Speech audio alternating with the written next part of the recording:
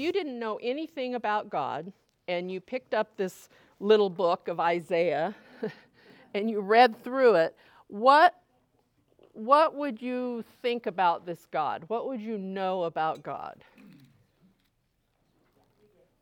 He judges sin. He judges sin. That's been a recurrent theme, hasn't it? What else? He's sovereign. He's sovereign. That was one that was especially meaningful to me, just that sovereign over the nations and using those kings that think they're all that and they're taking over the world, but really they're just little pawns in God's big scheme, and so he's sovereign over them without them even knowing it. What else? Creator. He's creator several times, even in these last chapters, talking about, everything that exists, God made it. So he's our creator. Yes. His purposes will stand. Yes. He has a plan, and we fumble around, and he still accomplishes his purposes. And he doesn't change his mind because we whine. I know, because, it didn't work. No. Anything else? Yeah, he blesses those that, I had the word, when you confess your sin. Oh, repentance? Okay, yes, he blesses those who confess their sins, who repent, who listen to him and not turn away and do not rebel. There's a lot of kind of negative themes and sections of the book about judgment, but there's a lot about how he's our Father and he wants to bless us, and his people are near and dear to him, and we certainly shouldn't neglect that part. Anything else that you can think of that's been kind of a major theme about what we've learned about God? A lot of loving kindness. A lot of loving kindness, yes. Did you notice any other themes other than what we learned about God? I mean, I think that's the most important thing when you're studying a book in the Bible is, well, what am I learning about God? But what else? Any other kind of recurrent? His plans are never thwarted.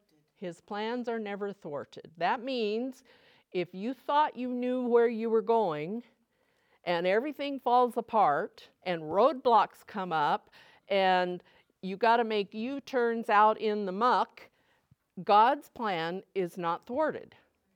You may be taking a little detour where you're going to learn some important things, or God's going to connect you with some important people, or whatever he has planned. So we can trust him even when the way looks pretty yuck.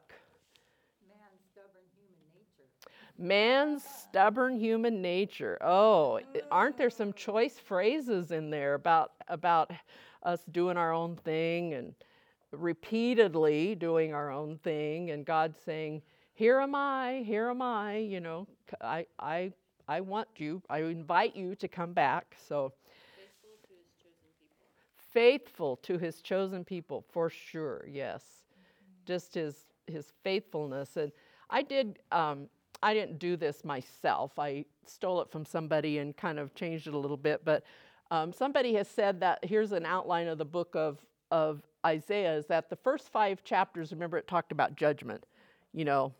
Dumb as donkeys, or stubborn as donkeys, and what was it? Dumb as an ox and stubborn as a donkey. And judgment's coming. You guys are just going through the motions. You think everything's fine, but your heart is far from me. So the first 5 chapters talk about those sorts of things. And then chapter 6, well, it says that judgment, you don't have to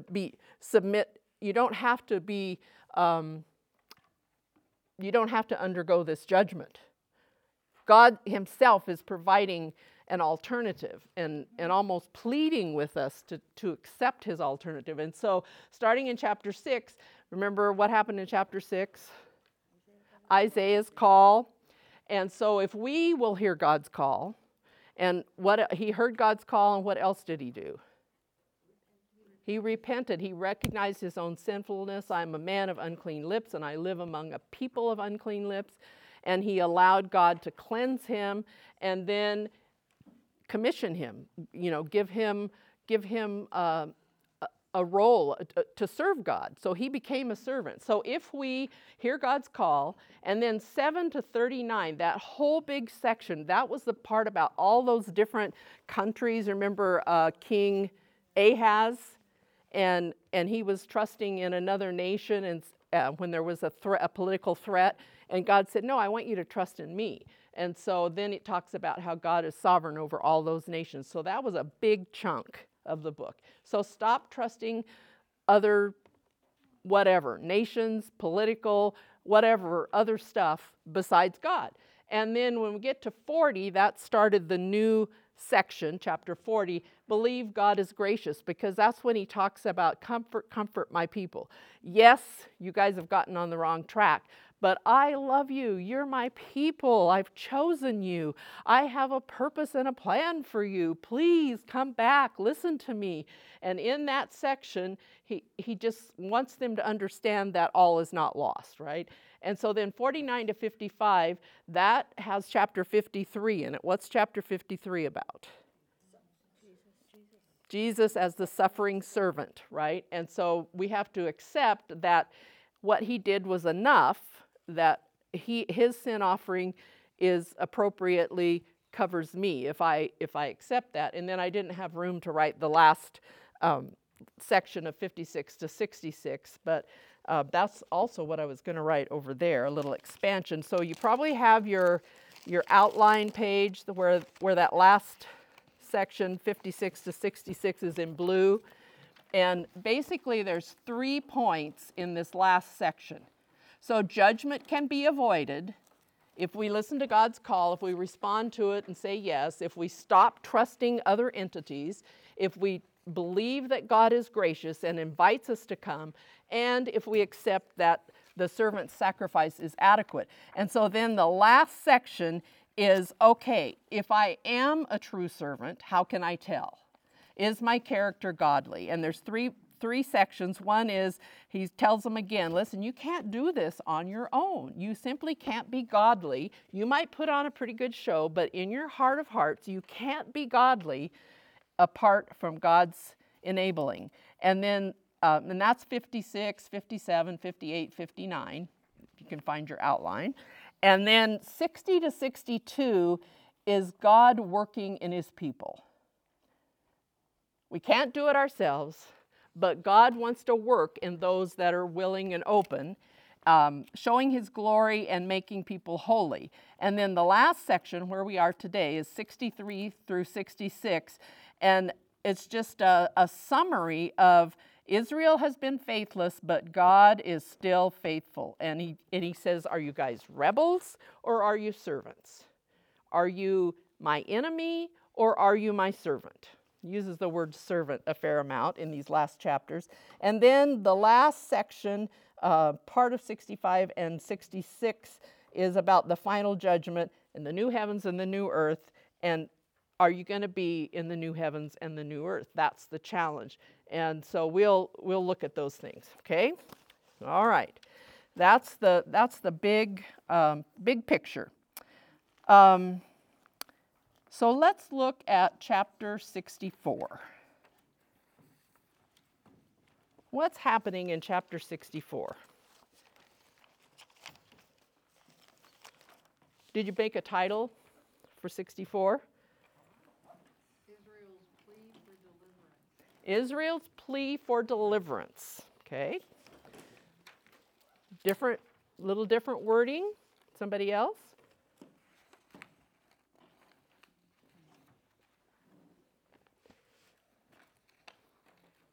Are you staring at a blank line? I realized this morning, I never wrote a title for, I think it was 65. Something about their plea, their praying, because the very first line, oh, that you would rend the heavens and come down. And then they talk about these dramatic things. And they're probably thinking about when God met with them, either with Moses or with the people at Mount Sinai, when there was a lot of atmospheric things happening. He talks about the mountains quaking and there was fire and there were trembling, and they came down the mountain, and I love verse 4.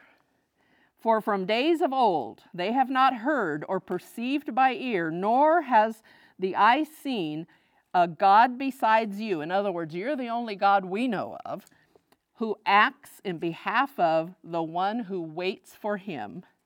You meet him who rejoices in doing righteousness, who remembers you in your ways. And then he talks about, well, you were angry. So, This is a continuation from chapter 63.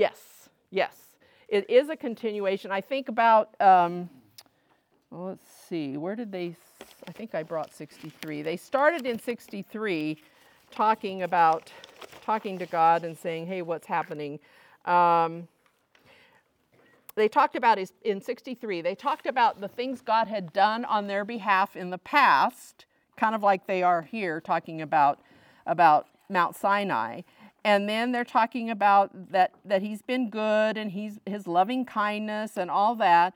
And then they say, well, let's see, look. Oh, like at the end of chapter 63, he says, you're our Father, but why do you cause us to stray from your ways and harden our heart from fearing you? So they're thinking that distance that they feel, that separation, that barrier that they feel before God, they're thinking God has turned his face away. And he's like, no. But they're kind of blaming him. Yes, they're kind of blaming God. Responsibility for all the things that they did. And I've heard that other people do that. I mean, I don't know firsthand, but blaming God, God, why are you so distant? Yeah. And he's like, shall we talk about this and this, you know?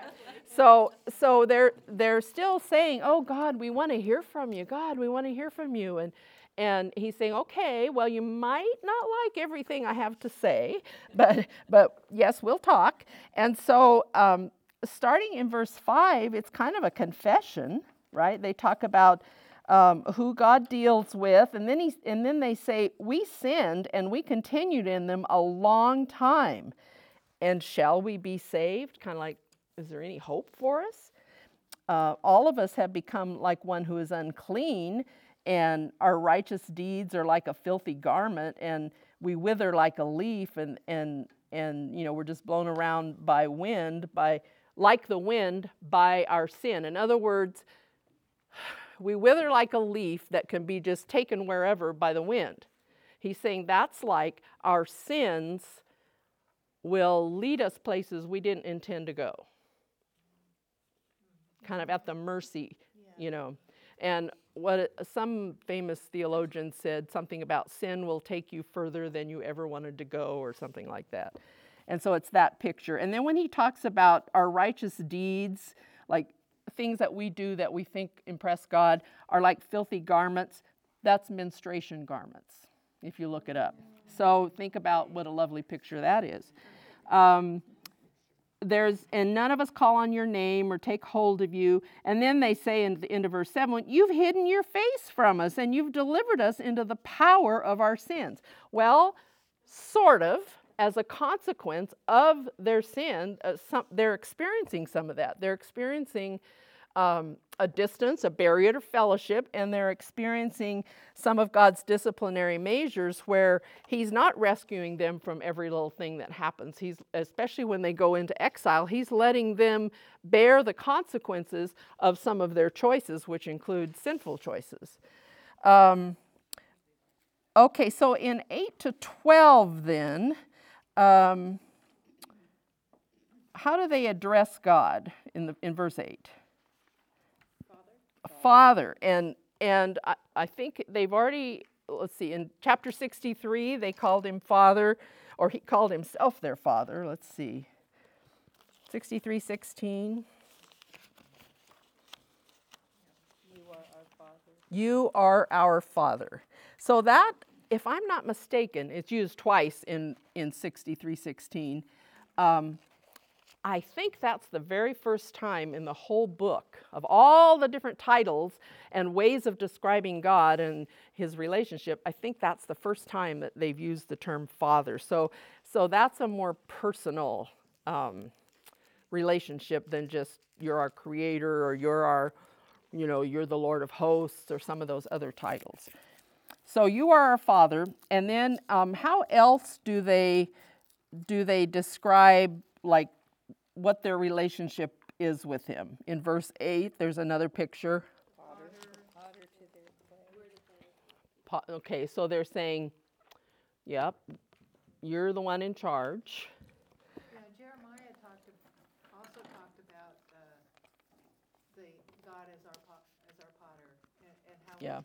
he could change, like you get a lump and the bowl's not coming out right, he just can change it and fix it to how he wants. Jeremiah, do you happen to know what No, chapter? I don't. It was Oh, early okay. on in Jeremiah. Yeah, someplace in Jeremiah, he uses that same picture of God being the potter.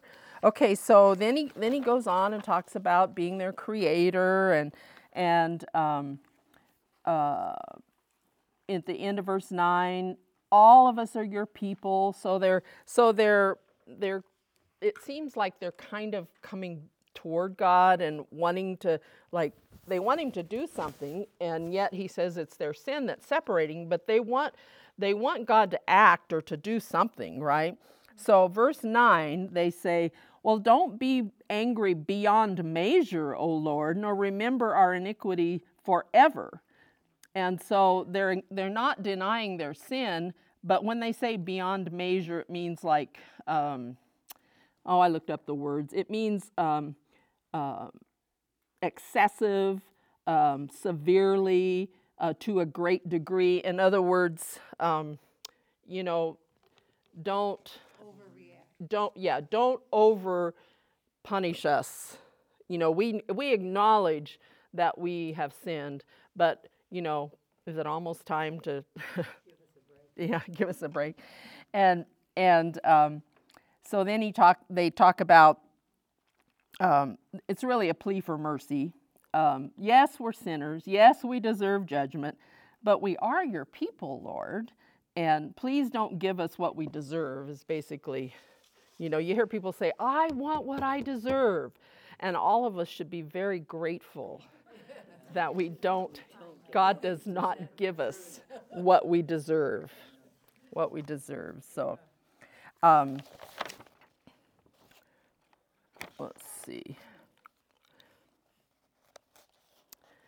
Okay, let's go on to 65. That was a pretty short little chapter. Okay, 65. What did you put for a theme, or what's the main point, or what question is being asked or answered? Israel provokes God. The Lord's answer. The Lord's answer. Yeah, they've been saying, oh God, will you do this? Will you come down? All that stuff. And so it's his answer. And actually, that's what one commentator that I looked at he said that this chapter is God's answer to the prayer of the remnant. Okay, so first of all, he says, like they said, don't hide your face. Are you gonna, hold away from us forever? And then he says, listen, I permitted myself to be sought by those who didn't even ask for me, and I permitted myself to be found by those who weren't even seeking me. And I said, here am I. And somebody said, he's saying, I'm ready. When you guys are ready to turn around, I'm ready. I'm here. I'm waiting. To a nation that did not call on my name, I have spread out my hands all day long to a rebellious people. So he's saying he's there. He's when they said back in chapter 64, well, you've hidden your face from us, and he's saying, look, I'm here. I haven't gone anywhere. If you can't see my face, it's because you've turned away from my face. I'm still here. So how in the first 5 verses there, what are some different aspects of the problem? What does God say say about them? People flagrantly provoke him. Okay. They provoke him flagrantly. They're rebellious. Rebellious to my face. Provoke me to my face. Verse 3. What else? Walk in their own ways. Walk in their own ways. I know better. Yeah. Because he also talks about idolatry, which idolatry kind of at the bottom, if you dig what's behind that idolatry, is I want to call the shots, right? I don't want to listen to this God, so I'm going to kind of make my own little God, and this little God's going to kind of be how I think it should be. And I can please it how I think I should please it and all that. So it's still doing our own thing. Anything else? Well, I call that a lesson for life. Following Yes. our own thoughts. Yes. We think we know better. Yes. Yep. Lesson for life. In verse 3 and 4, it talks about these little sins. Mm-hmm. It may not seem like just one or two might not be significant, but obviously that's not true. From God's perspective, yeah. God's perspective, Yes. these little things are really important. So in verse 3 and 4, it talks about, burning incense on bricks. Mm-hmm. And let's say, you just do it once or whatever. Right. But he's saying that it's just a pattern of stuff there, and it is significant. And I Good think that point. in my life, I really have to be careful about being neglectful of my spiritual life, and the little things do matter. And on one hand, you don't want to get overly legalistic About every little thing, right? every little thing, Right. but it is kind of tough to really, where is my heart? Mm-hmm. And it just, I don't know, that kind of spoke to me. Yes, he's saying, some of these things may seem small, what Lana's saying, but they're a pattern. And so a little pattern a long time could become a big thing. And he's saying not only your sins, but even your father's sins. This is something that's been going on a while, he says. And they're like smoke in his nostrils. Spurgeon, who was an old-time preacher, this is kind of a little bit archaic language, but he said when he was preaching on this passage about their sins, the broth of unclean meat is in their pots. They eat swine's flesh and all that stuff. He said, the weed of self-righteousness will grow on any dunghill. In other words, in any area of life. No heap of rubbish is too rotten for the accursed toadstool of self-righteousness, of proud self to grow upon.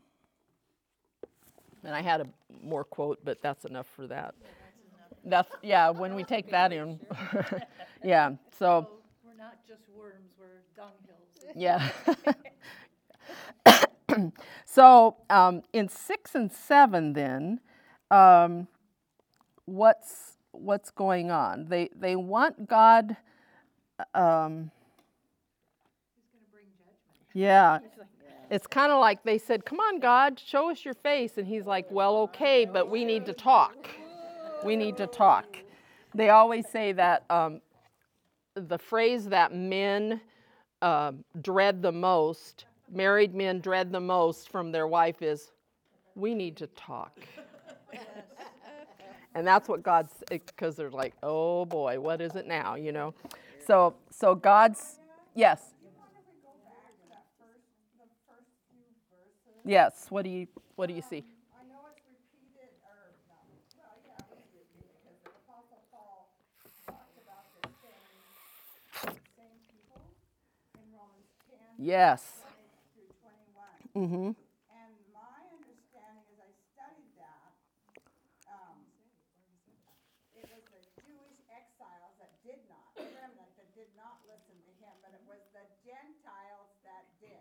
Now, am I mistaken? Well, I think as we go into 65 and 66, we're going to see that more and more that welcoming the Gentiles in. Because he says, my people did not listen. My people did not listen. What Shirley's talking about is the first verse of chapter 65. Paul quotes in Romans 10, verses 20 and 21, about permitting himself to be sought by those that weren't looking for him and making himself available. Yes, okay, that's good. Yep. Okay, so 6 and 7 then, God says, well, you might not like what I have to say. And so then verse 8, thus says the Lord. So now I guess it's going to be his answer, right? And so the first couple of lines, what's that stuff about wine and grapes and all that? I think this is a different generation, the next generation coming up. That's what Okay. Because he says, as the new wine is found in the cluster, so I'm assuming that means like the cluster of grapes, and one says, well, don't destroy it, for there is benefit in it. So I think he's talking about a portion, like the remnant that he's talked about before, that there will be some good. So not everybody's lost, not everybody's under judgment, not everybody has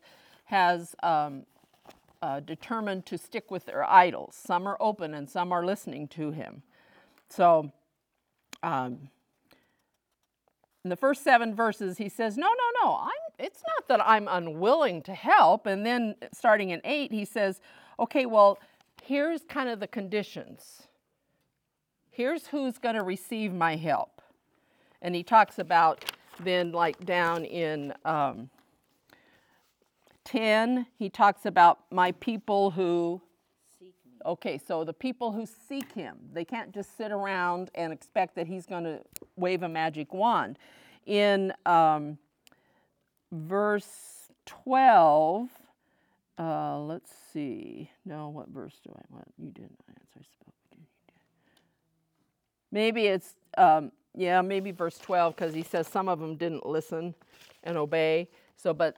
And they'll be punished, but the ones who do listen and obey, they will hear from God. So he's promising that there's going to be a remnant, because if you go on to verse 9, he says, I will bring forth offspring from Jacob. I will bring an heir of my mountains from Judah. So he's talking mostly, I think, about the Jews here. A remnant of Jews will believe. And even my chosen one shall inherit it, and my servants will dwell there. So where's it and there? Is it Zion? Probably the land in Jerusalem, yeah. And then he talks about Sharon will be a pasture land for flocks, and the valley of Achor a resting place for herds. Sharon was a fertile plain and was probably had some forest, and the valley of Achor was kind of barren. What verse are you at? 10. So Victoria, Yes. a note to self, Yes. no replacement theology here. Right. No, he's going to bring forth offspring from Jacob and an heir of my mountains from Judah. Okay, so I have a question. Yes. All through the book, we're referred to offspring from Jacob. Can you explain to me why it's always Jacob brought up versus all the others? Oh, I think because maybe, off the top of my head, because Jacob's sons gave rise to the 12 tribes. Okay. That's what I would say. Okay. I thought it was because he wrestled with God. well, that could be part of it. I don't know. I just thought it was because of the origin of all the tribes. Okay. But I don't know. Could you go back and just say the Sharon and the Achor? Oh, I looked up a little bit about Sharon and the valley of Achor. Sharon is to the west. So he's talking about the land, right? So Sharon is to the west, and it's the fertile coastal plain, and there's some trees on it. And then the valley of Achor is more east. So just like a west to east reference, like. Yeah, I think so. You find out more, Carol? Baruch, yeah, in Joshua, Achor was was where the Valley of Trouble. Oh, yes, Joshua 7. So then now it's a resting place. It was trouble, now it's a place of rest. Joshua 7 was, remember when Achan took some of the bounty that they were not supposed to take, and so the word means valley of trouble. And so he says God is going to make that into a resting place. It used to be a valley of trouble because of disobedience to God, but if they're obedient, then it'll be a resting place. And then he closes out that verse by saying, for my people who do seek me, who obey the covenant, don't rely on religious activity, don't turn to other gods, all that stuff. And then verse 11, what's the first word? But. Okay, so this group in 11 and 12, how are they described? Now he's talking about a different group. But you forsake the Lord, forget his holy mountain. What about fortune and destiny and all that stuff? What is that about? Gambling. Fortune. Could be. What I found out is that fortune was a Babylonian god of, it was Gad, G-A-D, or God, or however you pronounce it, but it was a Babylonian god of fortune, or good fortune, or something like that. But it's a Babylonian god. And fill cups with mixed wine. In other words, you welcome them, you fellowship with them. Destiny is a Babylonian goddess, and more about like fate or destiny. So what he's saying is, you guys, you forsake me, you forget my holy mountain, you fellowship with, you have ritual meals, you hang out with, you welcome these Babylonian gods and goddesses into your life. And he says, yeah, you hang out with destiny, and I will destine you for the sword. Yeah, so a little play on words there. Yeah, you'll get your fill of destiny. Yeah. Okay, verse 12, what's the consequence then if they do all these things? Forsaking God, forget, okay. Ultimately, it's death, right? Slaughter. I called, but you didn't answer. I spoke, but you didn't hear. And you did evil in my sight and chose that in which I did not delight. So verse 13, therefore, so going to be some kind of summary or consequence or something. What word was used about 5 times in the next three or four verses? Behold my servant. Behold my servants. So behold means listen up. Or when Jesus said, verily, verily, I say to you. It's like if you've been dozing through the rest of this, listen up to this and take notes. So my servants will eat, but you will be hungry. Who's you? Those who forsake the Lord. Exactly. Those of Israel, the big chunk, not the remnant. Right. Who forsake the Lord, forget his mountain, hang out with these foreign gods, all that stuff. Yes? Oh. Oh, I thought you had some great insight there. So my servants will eat, but you will be hungry. My servants will drink, but you will be thirsty. My servants will rejoice, but you will be put to shame. My servants will shout joyfully with a glad heart, but you will cry out with a heavy heart and wail with a broken spirit. So this sounds a little bit like Deuteronomy 28, the blessings and cursings chapter. Well, that might be I can't remember if 28's the blessing or the cursing. But he's talking about that there will be a difference in the results, in the consequences to those that follow him and those that don't follow him, that reject his ways, refuse to listen, flaunt their idolatry. So down in 15 and 16, what's the thing about the name? I actually wasn't too clear about all this name stuff. You will leave your name for a curse to my chosen ones, and the Lord will slay you. So I don't know if it means like that name, your name will be used as a curse word, kind of. I think it's the self-will tag of what we're named by our parents or our community, but I forgot what verse it is in the Bible that there is a hidden name for us. That Oh, we mhm. learn from He will give Christ. us a new name. Correct. Yes. And that's what I'm thinking Yes. is going on here. I wondered if that was a hint in the last line of verse 15. He says, "But my servants will be called by another name." And I don't know if that's referring to the new name. You know, Revelation talks about us getting a new name. Yeah. Yep. And also someone pointed out, and one of the commentators that I was consulting said that back in Genesis 12, when God first called Abraham, he was the first Jew, right? And, you know, your descendants will become a great nation and all that. And in Genesis chapter 2, the promise included land, which he talked about back up in verse 9 and 10, that they're going to be back in the land and all that.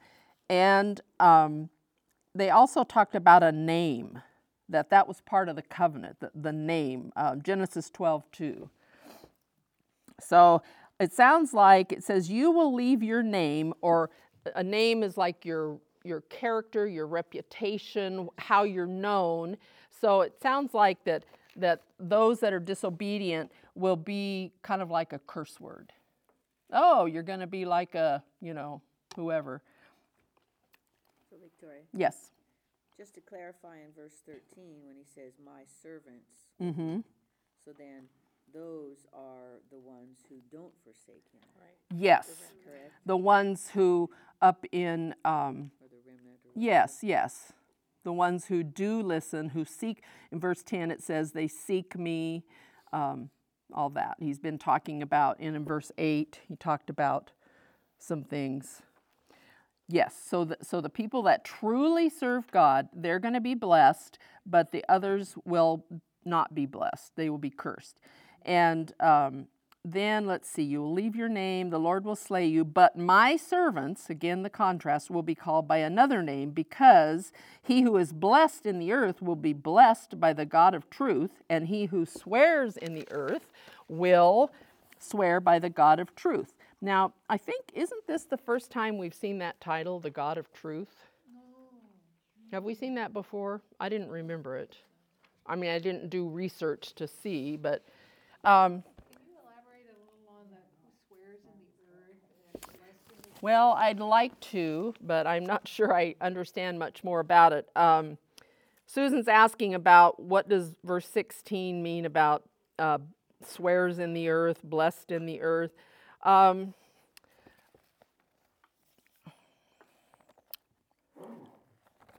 you.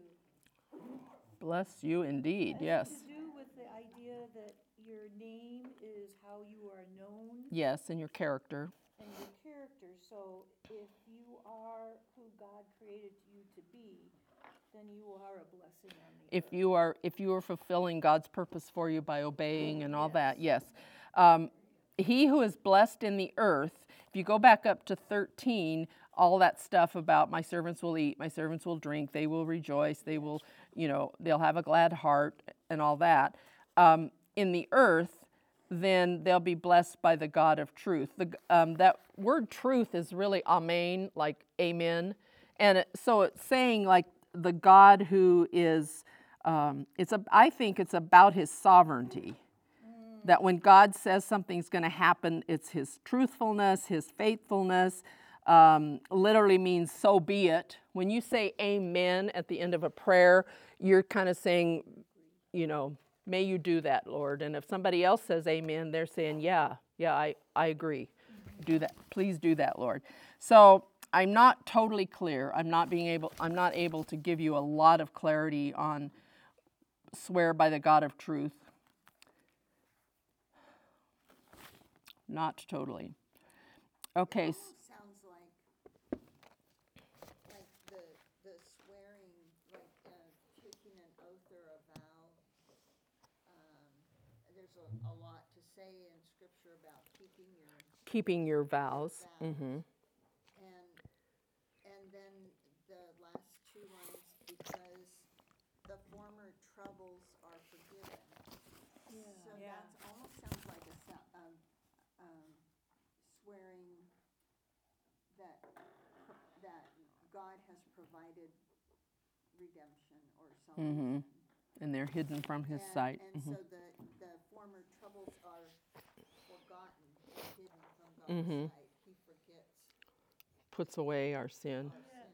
I don't know. Yeah. Is that stretching it? I don't think so.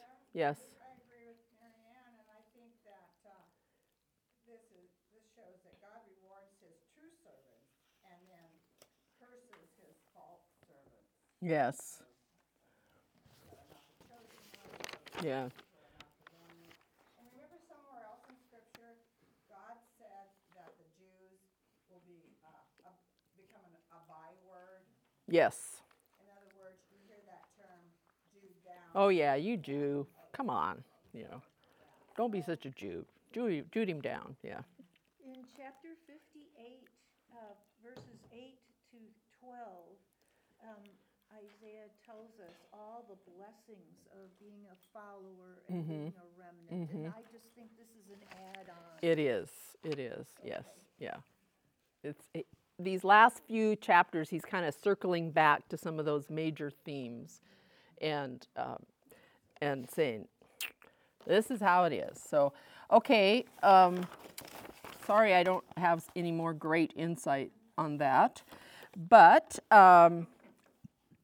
let's see. Bless the earth. 16. For this chapter, my title was "Remnant or Rebel."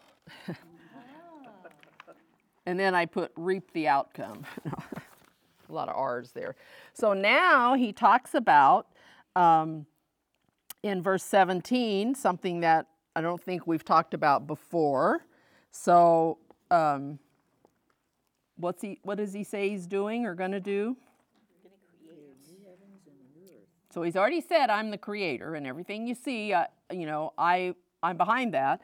For behold, I create new heavens and a new earth, and the former things will not be remembered, which echoes verse 16 that Mary Ann pointed out. Former things will not be remembered or come to mind, but be glad and rejoice forever in what I create. For behold, I create Jerusalem for rejoicing, and her people for gladness.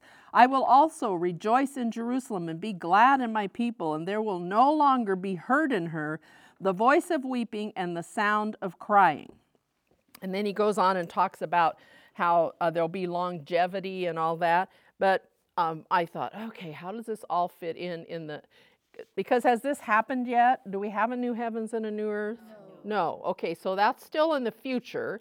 And so I went through Revelation 19, 20, and 21 and tried to kind of make, assuming that it's more or less chronological, tried to make a kind of an order of how things happen. So first in chapter 19, Jesus returns, war. And last week, did you talk about he came from Edom, from Bozrah with blood-stained robes and all that?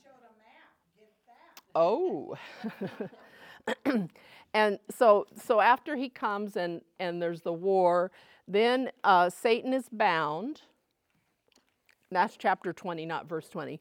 And then he's bound for 1,000 years. So there's this 1,000-year period that we usually refer to as the millennium, or the millennial kingdom, or the kingdom, although the kingdom is used other ways. And then at the end of that 1,000 years, Satan is loosed, and for a short time, and then he's thrown into the lake of fire. He's not destroyed. It says he will be tortured, I think is the word it uses, forever and ever. So that's in verse 10 of chapter 20. Then there's the great white throne judgment. Then the heaven and the earth pass away. That's why he can create a new one. I mean, the old one passes away. And then death itself is thrown into the lake of fire. That's in chapter 20. And then in chapter 21, there's a new heaven and a new earth, or heavens, and also New Jerusalem. I was running out of space.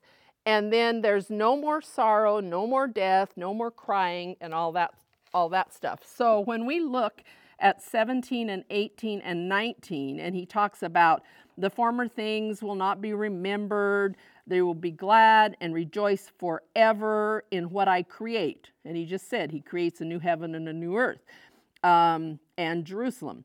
For rejoicing, for gladness, for rejoicing, for glad. I mean, glad, rejoice, rejoicing, gladness, rejoice, glad. So like 6 times in those 2 verses. And there will no longer be heard the voice of weeping or the sound of crying. So that sounds like when?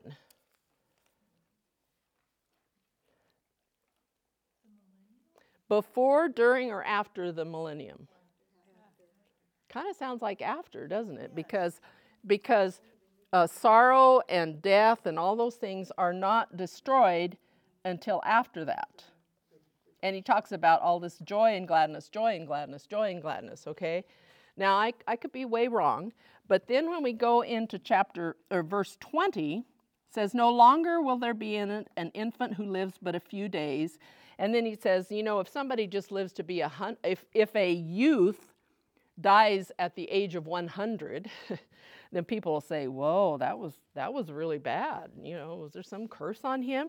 So this longevity and building houses and inhabiting them and gardens and planting and all that they're going to reap the benefits of those things. In other words, there have been many times when they've built something and other groups have come in and benefited from either their vineyards or their buildings and that kind of thing.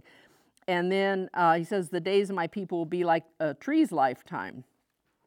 They will not labor in vain or bear children for calamity, for they are the offspring of those blessed by the Lord and their descendants. Before they called, I will answer, and while they were still speaking, I will hear. And the wolf and the lamb will graze together, and the lion will eat straw like the ox, and dust will be the serpent's food. They will not do evil or harm in all my holy mountain. So now 20 to 25, where does that sound like? Like the millennium? Millennial reign. I think because there's still death, even though there's this great longevity, there is still death. So I'm thinking now he's talking about that 1,000-year reign. People were still able to sin in the Yes, millennium. yes. And it says here, they will do no evil or harm in all my holy mountain. What verse is that? 25. The very last one. That is a good point. But it otherwise it does sound like the millennial to me also. I wonder if that last little phrase goes back to, Well, it is on the holy mountain, so if you take it literally, they would do no harm on the holy mountain, right? right. It says that Jesus reigns with a rod of iron. So if everybody is worshiping him and obeying him, he doesn't need a rod of iron. So there are, during the millennial reign, so there are little sinners born during that time, and they have to choose, because there'll be some people who survive the tribulation and go into the 1,000 years, and they might have children or their children might have children, and so 1,000 years, it's quite a while. So there will be those that can rebel and do their own thing and refuse the lordship or the kingship of Jesus. So it could be that very last phrase refers back up to verse 17, 18, and 19, but I am not positive about that. If you look at these starting in verse 17 here, so 17 down to 25, is that generally good news or bad news? It's generally good news, right? Yeah. New heaven, new earth, no crying, glad, rejoice, longevity, all that stuff. Then when we get into chapter 66, this is what I was going to write on the other board, that the first 6 verses in chapter 66 are more about judgment. And there's a little bit mixed in. But the first 6 verses in chapter 66 are about judgment. Then 7 to 14 in chapter 66 is more positive, more hope, more good news. 66 verses 7 to 14 is hope. Then 66, 15, 16, 17, there's a little section that's more about judgment. And then you finish off the chapter, verses 18 through 24 is primarily hope. So it's like good news, bad news, good news, bad news, good news. It's like a reflection of all of Isaiah. It is. It kind of summarizes all this here about judgment is coming, but you don't have to undergo this awful judgment. Remember, I'll do this and this and this for those that obey me, for those that seek me, for those that listen to me. But if you rebel, if you cling to your idols, if you don't listen, if you do all these things that are against me, then you will face judgment. But on the other hand, now remember, you don't have to. You can come to me. So he's kind of going back and forth and back and forth. Yes, like bookends, Shirley said. Yes. And in biblical literature, they use the word chiasma, C-H-I-A-S-M-A.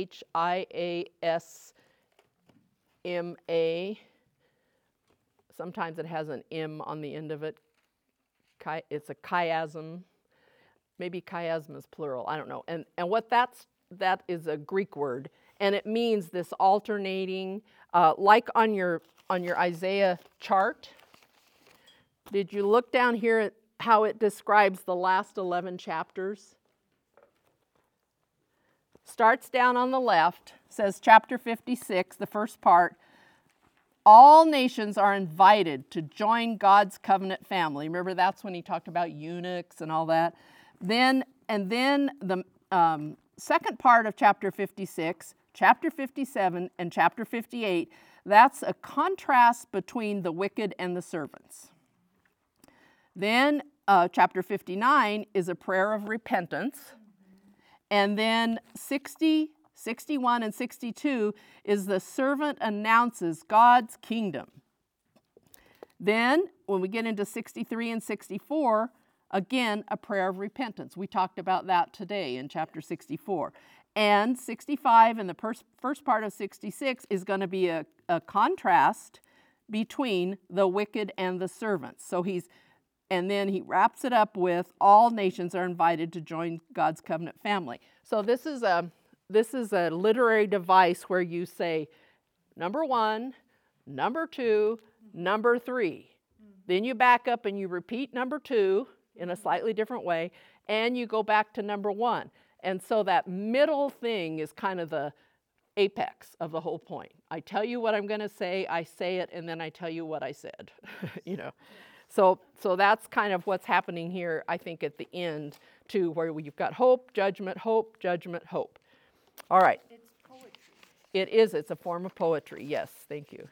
Okay, so let's look at 66. How are we doing time-wise? 11 o'clock? We're cruising. All right. You guys are the smart class. Okay. If I can find my notes, we might be even smarter. Let's see. Okay, what'd you put for your theme of chapter 66? What's the main point? What's the moral of the story? Well, I like your title, Remnant or Rebel. Yeah. It's kind of still about that a little bit, isn't it, in 66? Everybody put the exact same thing? Okay, so Mine's long. yours is long? That's okay, mine are usually long. God will judge sin, but in the end, all mankind will bow before him. God will judge sin, but in the end, all mankind will bow before him. Okay, good. All the world will see the glory of God. All the world will see the glory of God. Good, I like that. One commentator said, rejoicing in God's ultimate victory. I said, Creator God to make new heavens and new earth, because I thought, even though it was mentioned in the previous chapter, I thought that was kind of important, but I didn't put anything about judgment in it, so I need to have a more balanced title. Okay. All right, so the first few verses, who's talking? Thus says the Lord. Okay, so God's talking, and let's say the first couple of verses. What's he saying? First 2 verses. Basically saying, he made everything, you can't make a house for me, and, I made everything, I came to Yep. and what he's looking for are people who come to him truthfully in their hearts, humble. Mm-hmm. So I'm God. I'm the creator. You can't contain me in a house. And there was that kind of conversation back when Solomon, or maybe when David was going to build a temple. 1 Kings 8:27, I have jotted down. Like, obviously, God cannot be, you can't build a house for God that's where he's going to be. But it's a place, a special place where God would meet with them. He would, in a way, limit himself, like, I'm going to meet with you in a special way right here. Sort of for their focus, to help them. Okay, so he's saying, I'm God and you're not. Heaven is my throne and the earth is my footstool. And you think about the earth, each one of our little realms, our house and where we live and where we go in a typical week, and our friends and our work and our relatives and our other activities and church and all that stuff. Each one of us has one of those, and some of them overlap, like we come to Bible study, we're all here, but then our little circles go somewhere else. And he's saying all across the world, how many, I don't know, billions of people or whatever, then he says, that's my footstool. In other words, I am way above that. So he's talking about his bigness and the fact that not only, let's see, does he remind us that he's the creator right here? Yes, for my hand made all these things. Okay, and that's how they came into being. So he says, but even though I am lofty, humongous, I created everything, I am looking for people who are humble, contrite of spirit, and who tremble at my word. Now, humble basically means, you recognize your own need, and it can mean even to things like somebody in literature, they used to say somebody had a humble dwelling. Means it's not great, like by average standards. So it can mean just kind of low in the world's estimation, that kind of thing. But a person who's humble, in other words, in heart, contrite of spirit, just means that literally that word means like crippled or lame, but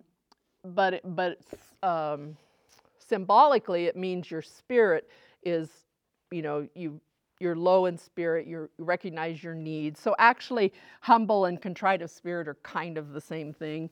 And then they tremble at God's word. Tremble at God's word, not out of fear, but out of reverence. Like, God said this. It makes us tremble. Okay, so that's who God's looking for. He's high, he's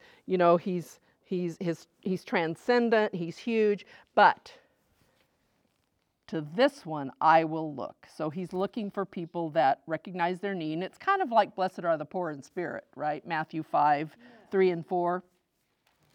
Okay, so he desires humility.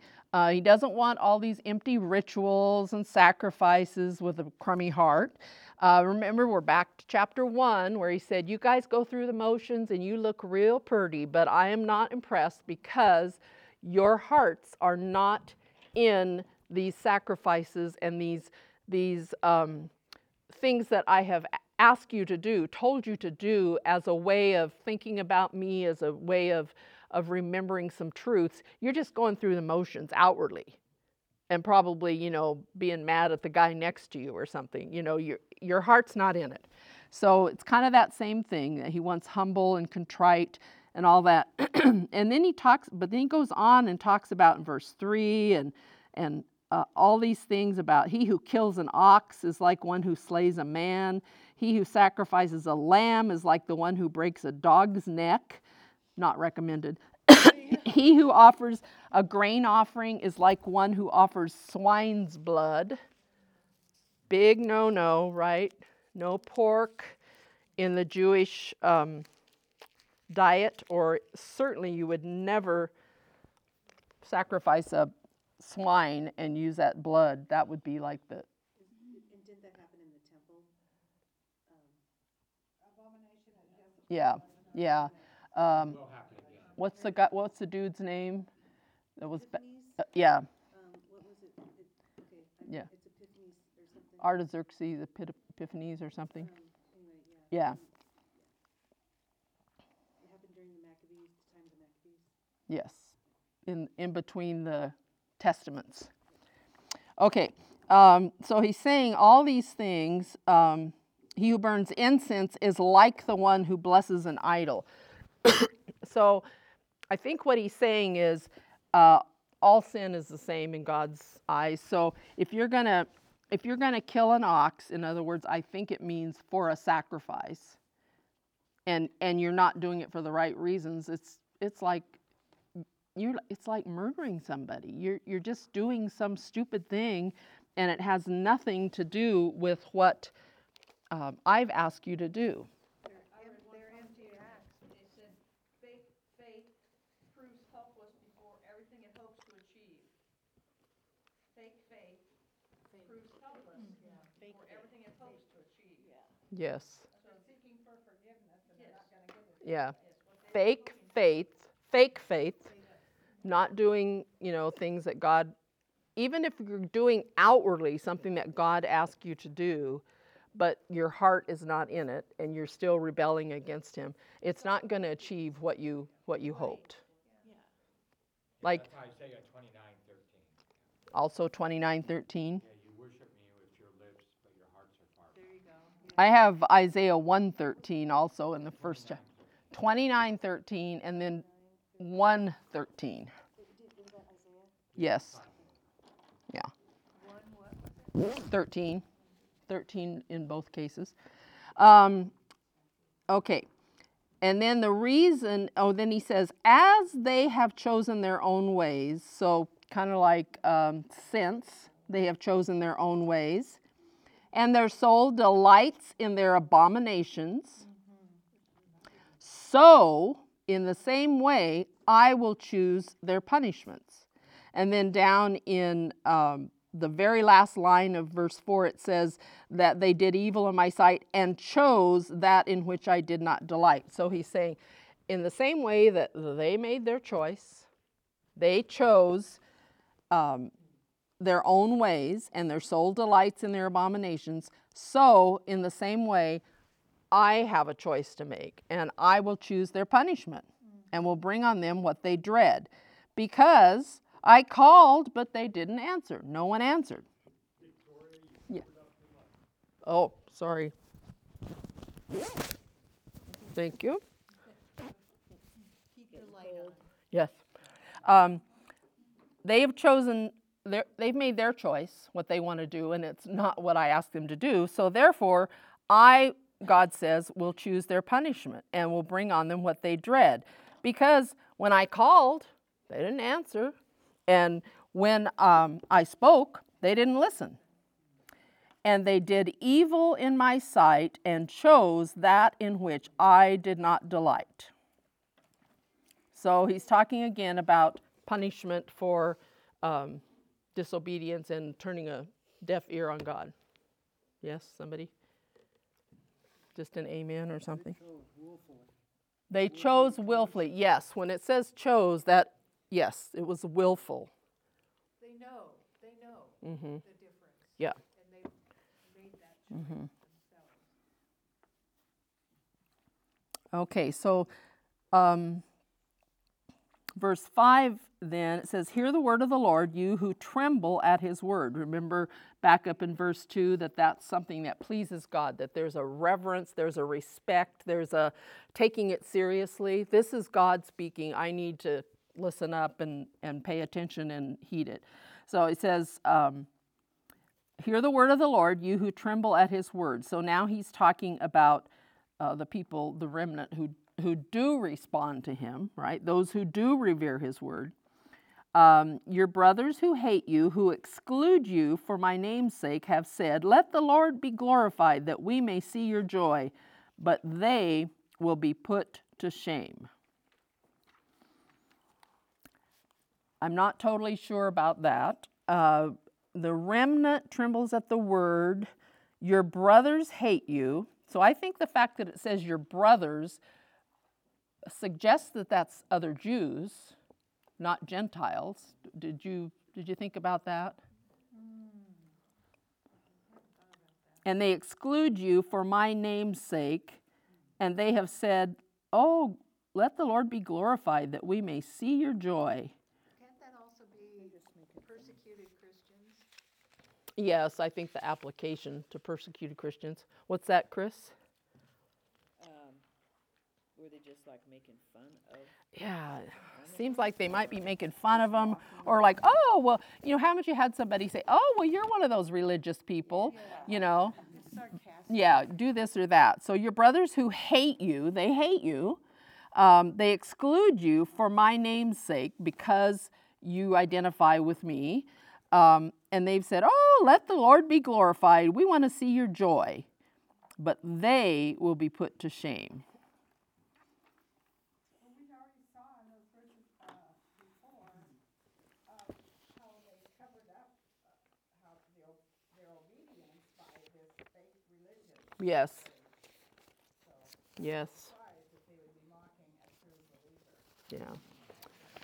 And then if you go on into verse 6, it says, a voice of uproar from the city. What city? Probably Jerusalem, right? A voice from the temple. So now it's getting a little more specific. There's something coming from the city, and now it's from the temple. And in fact, it's the voice of the Lord who is rendering recompense to his enemies. And down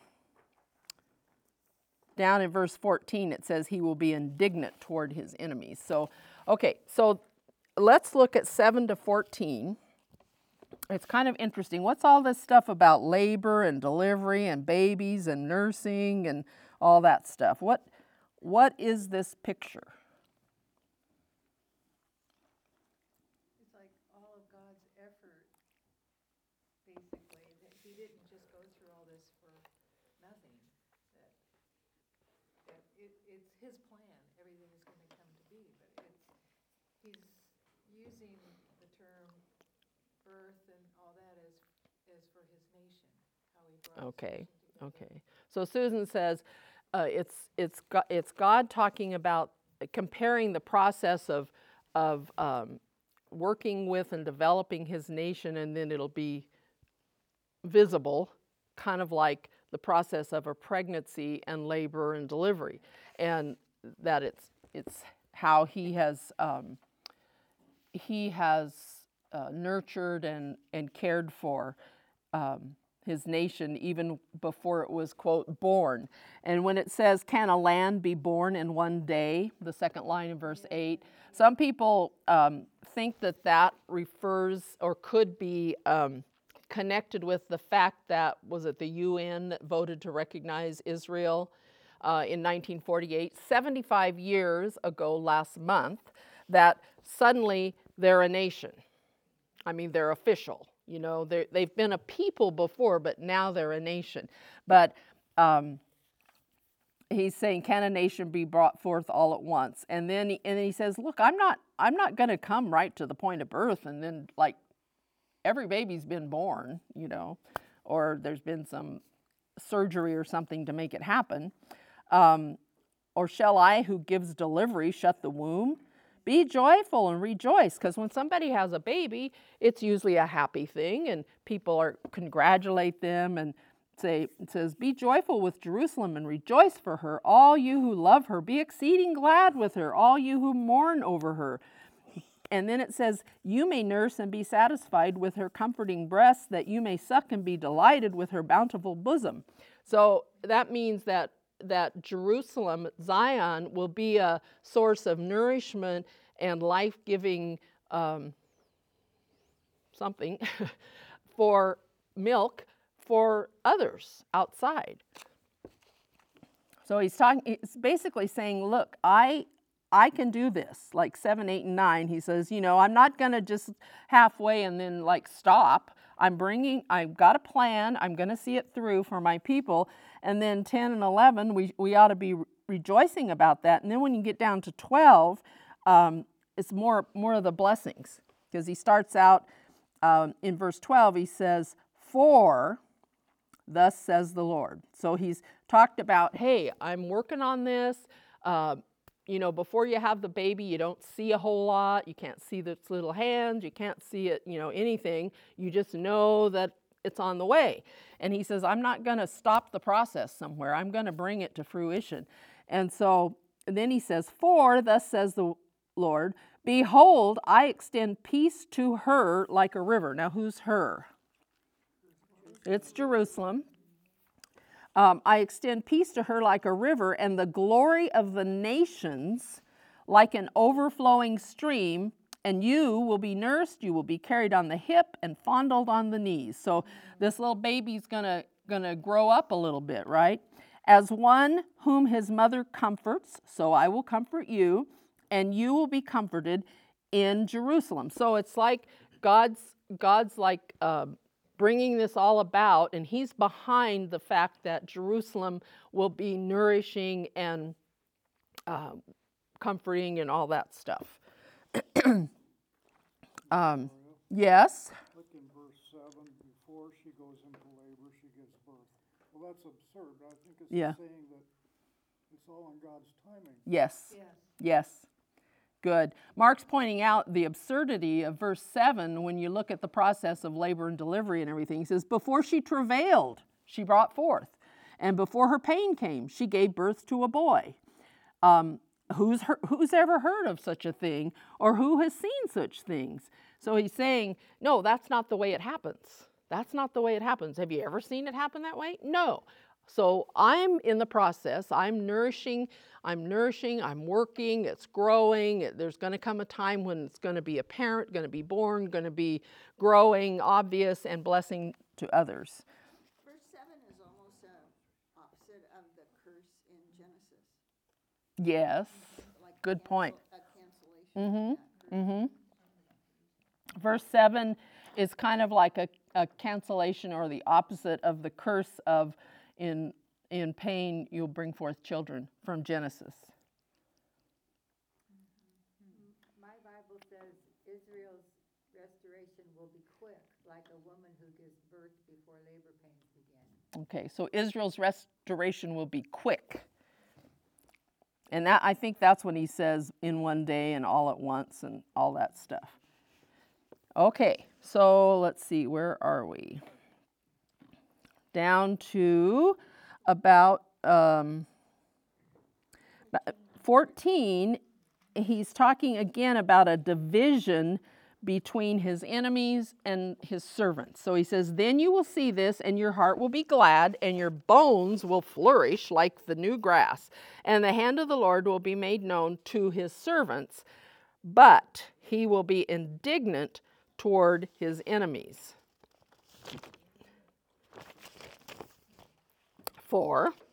Now we got some more action. The Lord will come in fire, and his chariots like the whirlwind, to render his anger with fury and his rebuke with flames of fire. For the Lord will execute judgment by fire and by his sword on all flesh, and those slain by the Lord will be many.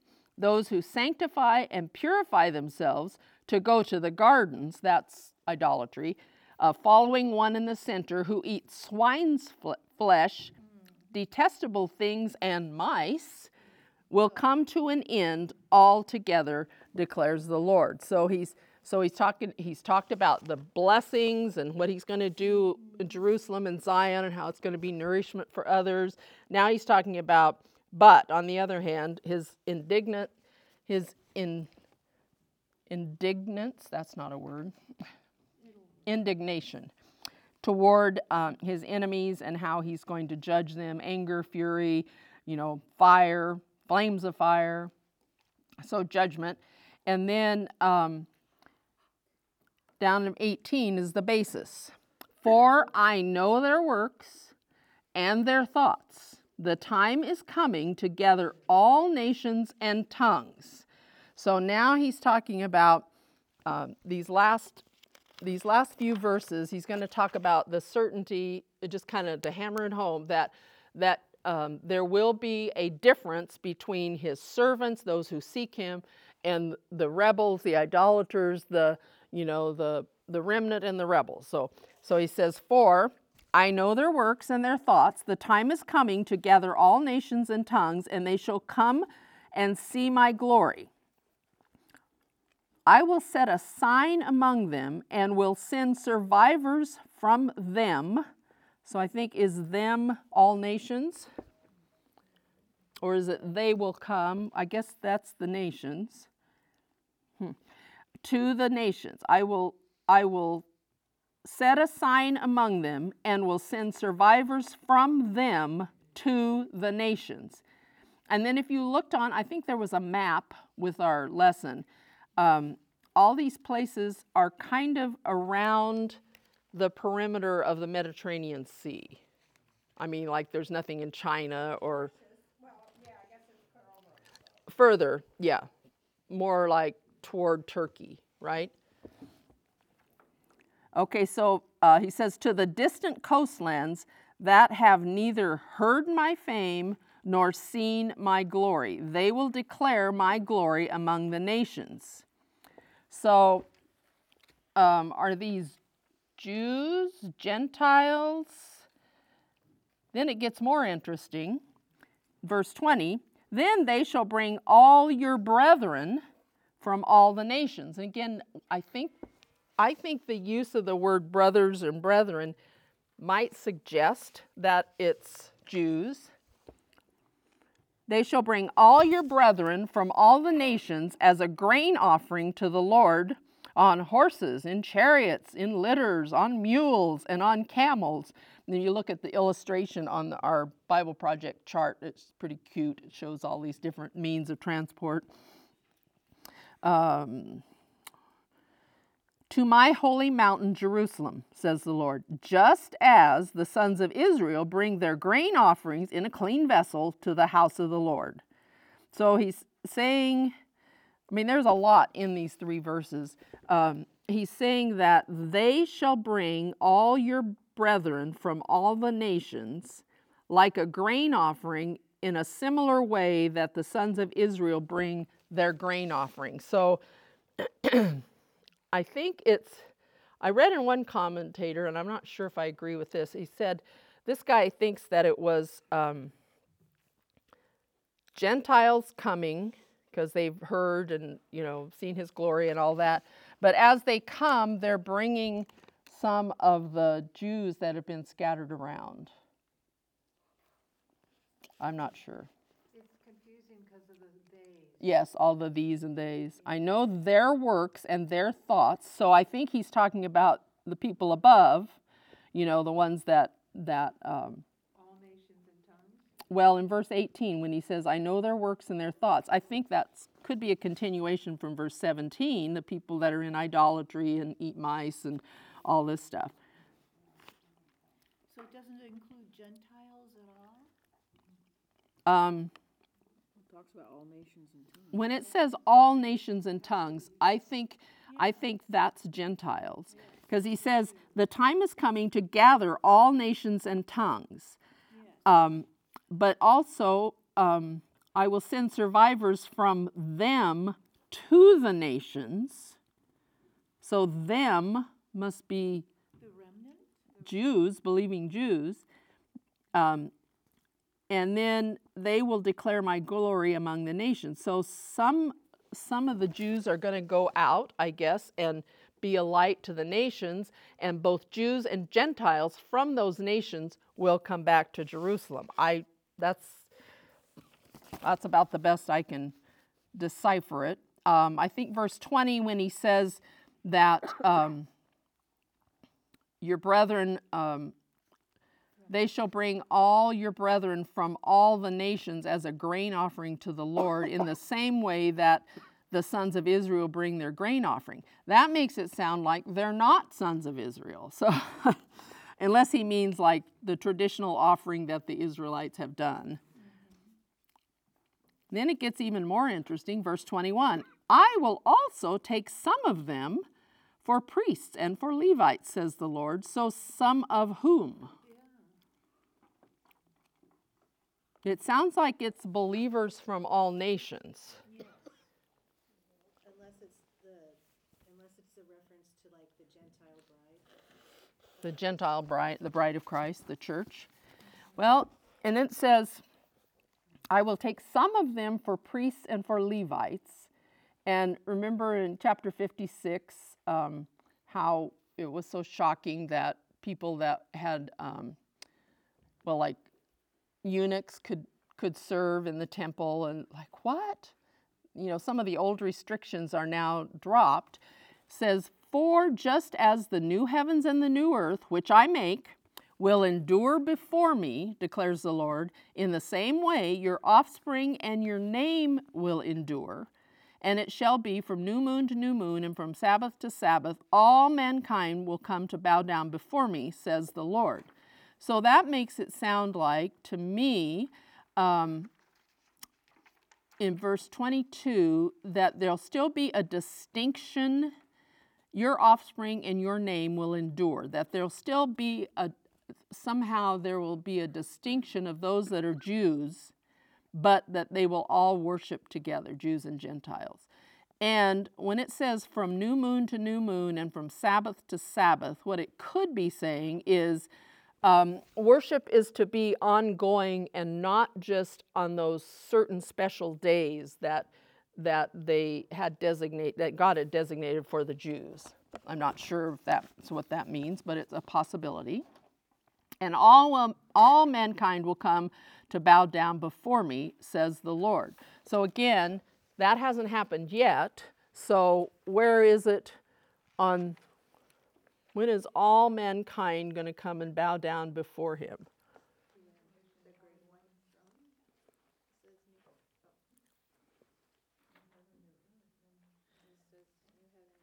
Mm-hmm. After the millennium, probably, right? Great white throne, maybe, judgment. Mm-hmm. Yeah. Okay, then you have one more verse. Then they will go forth and look on the corpses of the men who have transgressed against me. So the they is all these people. All mankind will come to bow down before me.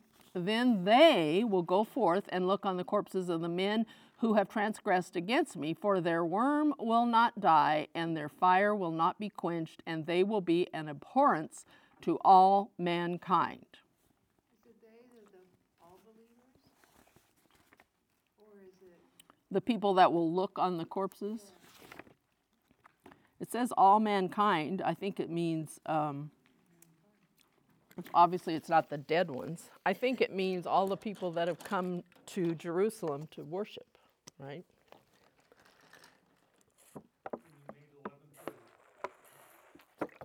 Thank you. Barry, is that like Revelation 19, all the corpses and the birds eat them? Is that? Yeah, I just personally think it's more the millennial reign, because they all come to worship him. That's kind of a copy of Zechariah 14. Yes. The latter part of yes. chapter 14. And also talks about offspring, and according to what Jesus said in, I think it's Matthew 22, there would be no giving or taking or marriage. So it sounds like so no children. There's no offspring. No new kids in heaven. And there is some, and I'm not sure, because it talks about a new heaven and new earth, and that a lot of people think that's the ultimate heaven. But in the millennial reign, and again going back to Zechariah, some topography rearranged. I think we talked about last week, Shirley and I. Okay. So the Mount of Olives is split in two. Yes. And there's a river, and you have to read. The river flows out. Big river flowing out. So Mm-hmm. So there's some differences there. Well, also, if it says they're going to look on corpses, okay, so that means death, right? Yeah. So death into the lake of fire in chapter 20. Yes. So, I mean, I don't know how long the corpses have been there, but I thought it was kind of odd that last verse is like a real Downer. a real downer, right? But I think it's just like, listen, this is serious. This is serious, you know. He's gone through all this stuff, and then it's hope, judgment, hope. But then the very last word is, you don't have to, you know, there's hope. You don't have to do this. This is the consequence for those that don't listen, that don't turn to me, that don't seek me, that don't tremble at my word. On verse 14, Mm-hmm. then you will see this, and your heart will be glad. Okay, so what is it, what will we see? When you see this, what's the this? I think it's the Jerusalem being giving birth, being restored. Yeah, Zion Okay, so coming to. if Jerusalem has been restored as the capital of Jerusalem, Capital of Israel. or, capital of Israel? Mm-hmm. She said, does it mean when Jerusalem is restored as the capital of Israel? I think it's more than that, because it talks about rejoice, all you who love her, be exceedingly glad. You know, I don't think verse 11. Peace right now either. Yeah, I don't think verse 11 is like Jerusalem is not considered the center of nourishment and health. And verse 12, peace. Yeah. So some of that, I mean, it could be partially fulfilled, but I think that this stuff hasn't happened yet. Okay. So that is kind of a head jerk when you read that last verse, but I think it's just wanting to have that warning that, like, you know, this is serious business. Yeah, all these great things are going to happen, but make sure that you're in the remnant part and not the rebel part. So, all right. Thank you so much. I'm just so pleased at all of you that have persevered through this challenging study, and we will see you in the fall for James. Again, it's a really good entry-level class for somebody, you know, that you're inviting to take part. Make sure you get them on board early enough that we can get them a book, and we will see you then.